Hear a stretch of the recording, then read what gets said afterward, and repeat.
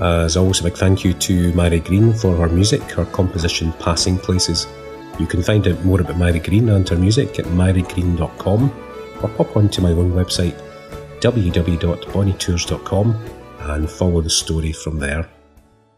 Hello and welcome to episode 35 of Passing Places. If you're a regular listener to the show, welcome back, and if you're new to Passing Places, I say every week it's my personal podcast. It's my personal diaries of my travels around Scotland, mainly by motorhome, but also by motorcycle, and with some hill walking thrown in for good measure. Now, you join me this week at Bricks and Mortar. Cabin fever is in full flow. I am so frustrated. The podcast this week's at least a day late, and I've been scratching my head about how to deliver the podcast when I haven't been out in the van now for at least 3 weeks. So I'm picking the van up. I thought I was picking the van up on Saturday. I'm going to have to make some arrangement to get it this week. I'll cover my pitfalls over the last few days. So I'm still at home, and travelling around Scotland doesn't quite work as a topic if you're sitting in a flat for 2 or 3 weeks. I did manage up to Oban for an overnight last week, and I'll cover some of that. So this week's episode is going to be relatively brief, but let's start off with a couple of shout-outs.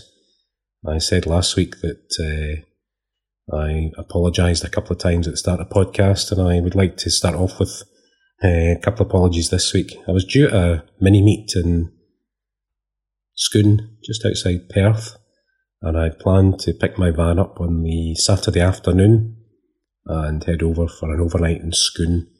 And I found myself in a little place called Auchterarder late Saturday afternoon, and I was filling up my car with provisions, thinking about this wonderful evening I'd have in the campsite at Scone, and the penny finally dropped that I didn't have any road tax for the van. And long story short, I put the van into the garage for its MOT because I couldn't tax it for the month ahead because the tax office online recognised the van would no longer be or would have a valid MOT. So finally got the van all sorted, welding work completed, the habitation checks done, the service, and I find myself in Auchterarder on the way to pick the van up and suddenly remember that the van has no road tax. So I felt like a total fool, and I decided to cut my losses and return home because I didn't have any documentation with me, and I wouldn't get to a post office on the Saturday to get the van properly road taxed, and there was no chance of getting road tax on the Sunday. So apologies to the Talbot Motorhome users group. I really did want to catch up with you, and I'm somehow absent from the mini-meet, so I'll try and get to the next one, and I hope that didn't cause any great inconvenience for folk. And whilst I'm on apologies, I started last week, I'd like to just apologise to Jules Partridge. I was quite happily calling him Hook last week, and I don't know if that's the predictive text on the iPad. I quite liked my little line about let's hook up with hooks, but Jules has been in touch through iTunes this week, so let's just cover a couple of iTunes reviews. Jules was on iTunes and he left a review saying that if you like motorhomes and camper vans and wild camping, then you would really enjoy the podcast because I cover the more remote and beautiful parts of Scotland, and probably because he knows these places, we all share this slight concern that the more we talk about them, the more popular they'll become, and the less attractive they might become as a result. So thanks for that review, Jules, and I've got your name right, and I know that you're interested in wildlife and things, and I'm really keen to get you on the podcast in the next few weeks, so let's keep in touch. I'd also like to mention another review on iTunes, Hamish Crofter, actually a chap called Martin Farquhar, and I tried to get hold of Martin on Facebook, because Martin is keen to start a podcast himself and develop a website. He's out working in Afghanistan, and he said that the podcast is a great way for him to feel that he is back home, and he would like to develop this podcast around his little croft that he's developing on Skye. So get in touch, Martin. I tried to find you on Facebook, but there was too many people against your name and I wasn't sure which one you might be. So if you could reach out to me, we can get in touch and maybe I can help you avoid some of the obvious mistakes at the outset if you're thinking about developing either a website or a podcast. But thank you for the reviews. And then another chap, could be a woman for all I know, Wrap Up, RAHPUP. I think Wrap Up sounds a good name for going out and travelling about in Scotland in the winter. But they left a really short, but really poignant review for me, which was, "This man does more for tourism than the Scottish Tourist Board. Keep up the brilliant work." So that brought a smile to my face. My intention isn't to compete with the Scottish Tourist Board, but if I can find a way of developing a community of people who have a passion for Scotland, then the podcast is a success. So thank you, Wrap Up, Jules and Martin, for your kind reviews on iTunes. It really does help the podcast maintain a high profile on iTunes. And I know many of you don't listen through iTunes, but let me persevere for just a couple more. I went onto the iTunes store in the USA this morning and I found a couple more reviews. One from somebody called me, 123456. And they said that the podcast was a great way to get some insights into the less touristy parts of Scotland. And like everybody else, so far they left me a 5-star review, so that was really good. And then another chap, VDE George, and I think I can just call you George because I know you've left a comment on my website earlier on. So thank you, George, for your review. You have a yearning to visit Scotland, and the podcast makes you feel as if you're already there. So that's success for me, and I hope we can keep in touch. And if you ever get to Scotland, I always say it'd be great to catch up with you on your travels around Scotland. So thank you for all those people on iTunes. And if you're not on iTunes, you're listening on an Android phone or a Windows phone, or you're listening on the web, you can get in touch. Contact me, feedback@bonnytours.com. Use the little voicemail service. Leave a comment on the website. And you can also join the Passing Places podcast group on Facebook.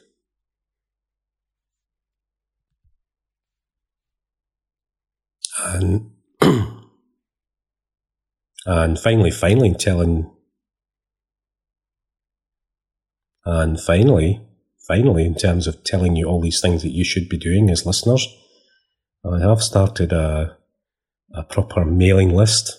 I've put a form on the front page of bonnytours.com, and I would like to keep in touch with a regular newsletter for people about the development of the podcast. And I'm going to try and include some additional exclusive content for people who join me through mail, through their email. So if you'd like to register, just drop on to www.bonnytours.com and sign up for the regular Passing Places podcast newsletter.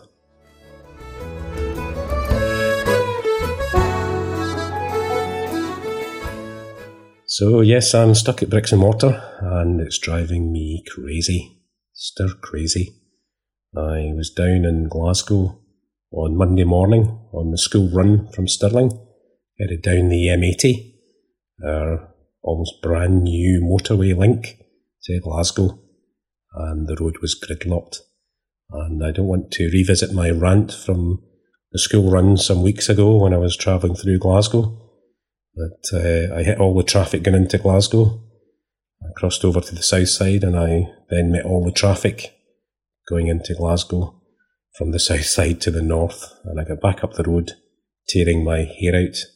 And if you remember last week, and if you visit my website, I'm spending a lot of time talking about how do you jump off the hamster wheel and try and live the dream from your van somewhere in Scotland. And I was just so frustrated by that journey on Monday morning, and add it on to the fact that the dark nights have arrived, the weather's changing, and I am pretty fed up with life, living in a flat in Stirling. So I need to get back out the door. I'm at my best when I'm out about and doing some recording, so I really do need to get out the door very, very soon. So the website and the podcast is developing really well. The viewing numbers, the listening numbers continue to rise, which is down to you, the person who's listening to this right now. So I've got to thank you. And I'm really pleased with my new website. And this idea of being able to develop some income. If I'm honest, I've been preoccupied over the last week or so with helping people out, developing new websites and assisting people in setting up podcasts. So I've actually been very busy, but I do know that I need to get back out on the road soon. And here's a promise.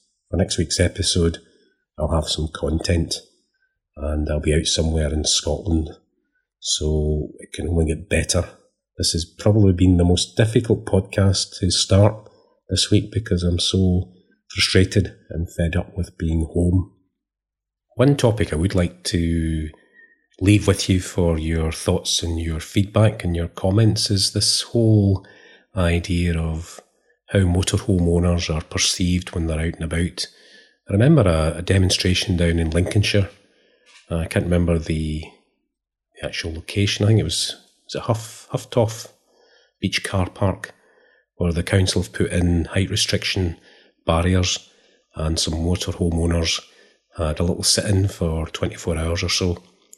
And they were really frustrated by the fact that the council has decided to effectively ban motorhome users from their car parks.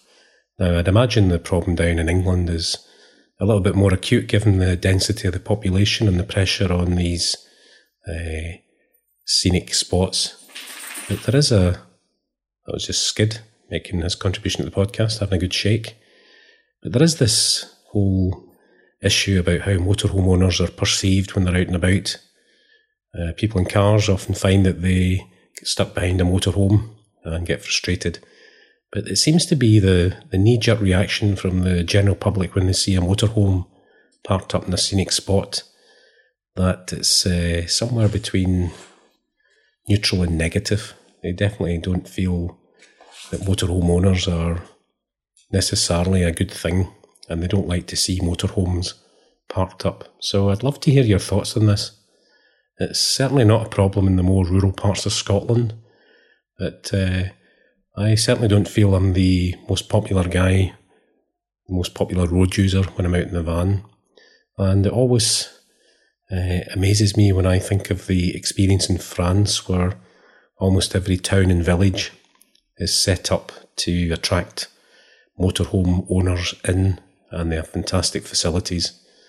You know, these places where you can park up, you can hook up your electricity, you can empty your wastewater, you can really feel as if they're welcoming you to the local village, and they realise that you have a contribution to make as a visitor in terms of the local economy. So if you've got any thoughts on this, whether you currently have a camper van or a motorhome, or you're thinking about buying one and using one, there is a definite general negativity towards motorhome owners and motorhome users, and it gets played out in the more sensitive areas in Scotland where there's a high demand in terms of visitors, particularly during the summer. I've even seen it on the banks of Loch Lomond in Scotland. So whilst it's not a big issue for me, I do think Scotland could do so much more to attract motorhome owners in from across Europe. And we just need to work out how to communicate our message.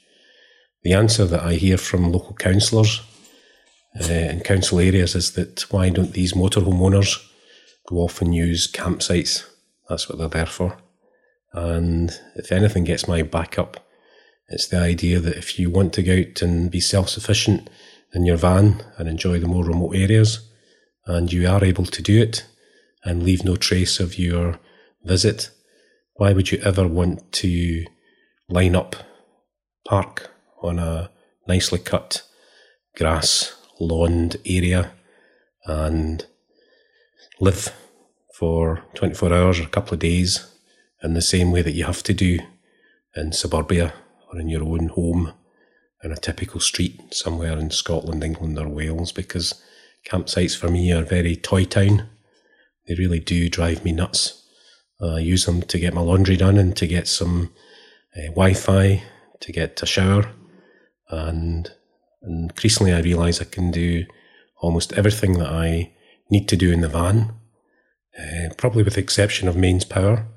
I can get by for 3 or 4 days at a time. So there is this really negative view about motorhome owners, and it's maybe partly in the same way that people get frustrated or have a negative view of people who run around in Range Rovers or fancy cars. I don't know whether they think people in motorhomes are unfairly better off than they are, but there's a definite sense that motorhomes don't belong in the more scenic areas or out in the wild.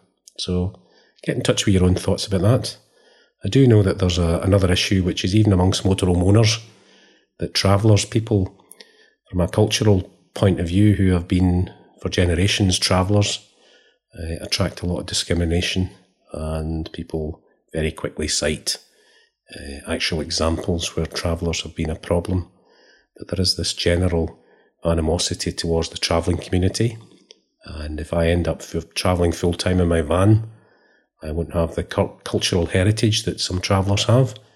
In terms of my lifestyle, you could probably call me a traveller, and maybe I'll become somebody who's been perceived as being on the outside of society. So get in touch. I'd love to have a proper discussion about this. It's something that I would like to cover in future episodes, but it's just a thought as I sit here in bricks and mortar, reminded of the hamster wheel and the ant parade from Monday, that if you do take to the road in your van, you might hit some other problems with how you're perceived by other people. So if you've had any examples, any experience of a sense of being unwelcome, and equally, probably more importantly, if you've had good experiences out on the road, then get in touch and let me know. So, as I say, I'm sitting here totally frustrated. A very short episode this week. A key rule in podcasting is don't keep talking unless you've got some decent content. So I'm going to bring this episode to a very early conclusion, and the bonus might be that next week we'll have a full episode with some insights and some feedback about my experiences out and about in Scotland. So thanks for listening. Stay with me, bear with me, and we'll take the story out on the road next week. So as I say always, if you're out and about in Scotland on your travels, it would be great to catch up at some point in the future. So I'll play out with Mary Green's music, our composition, Passing Places. Thank you.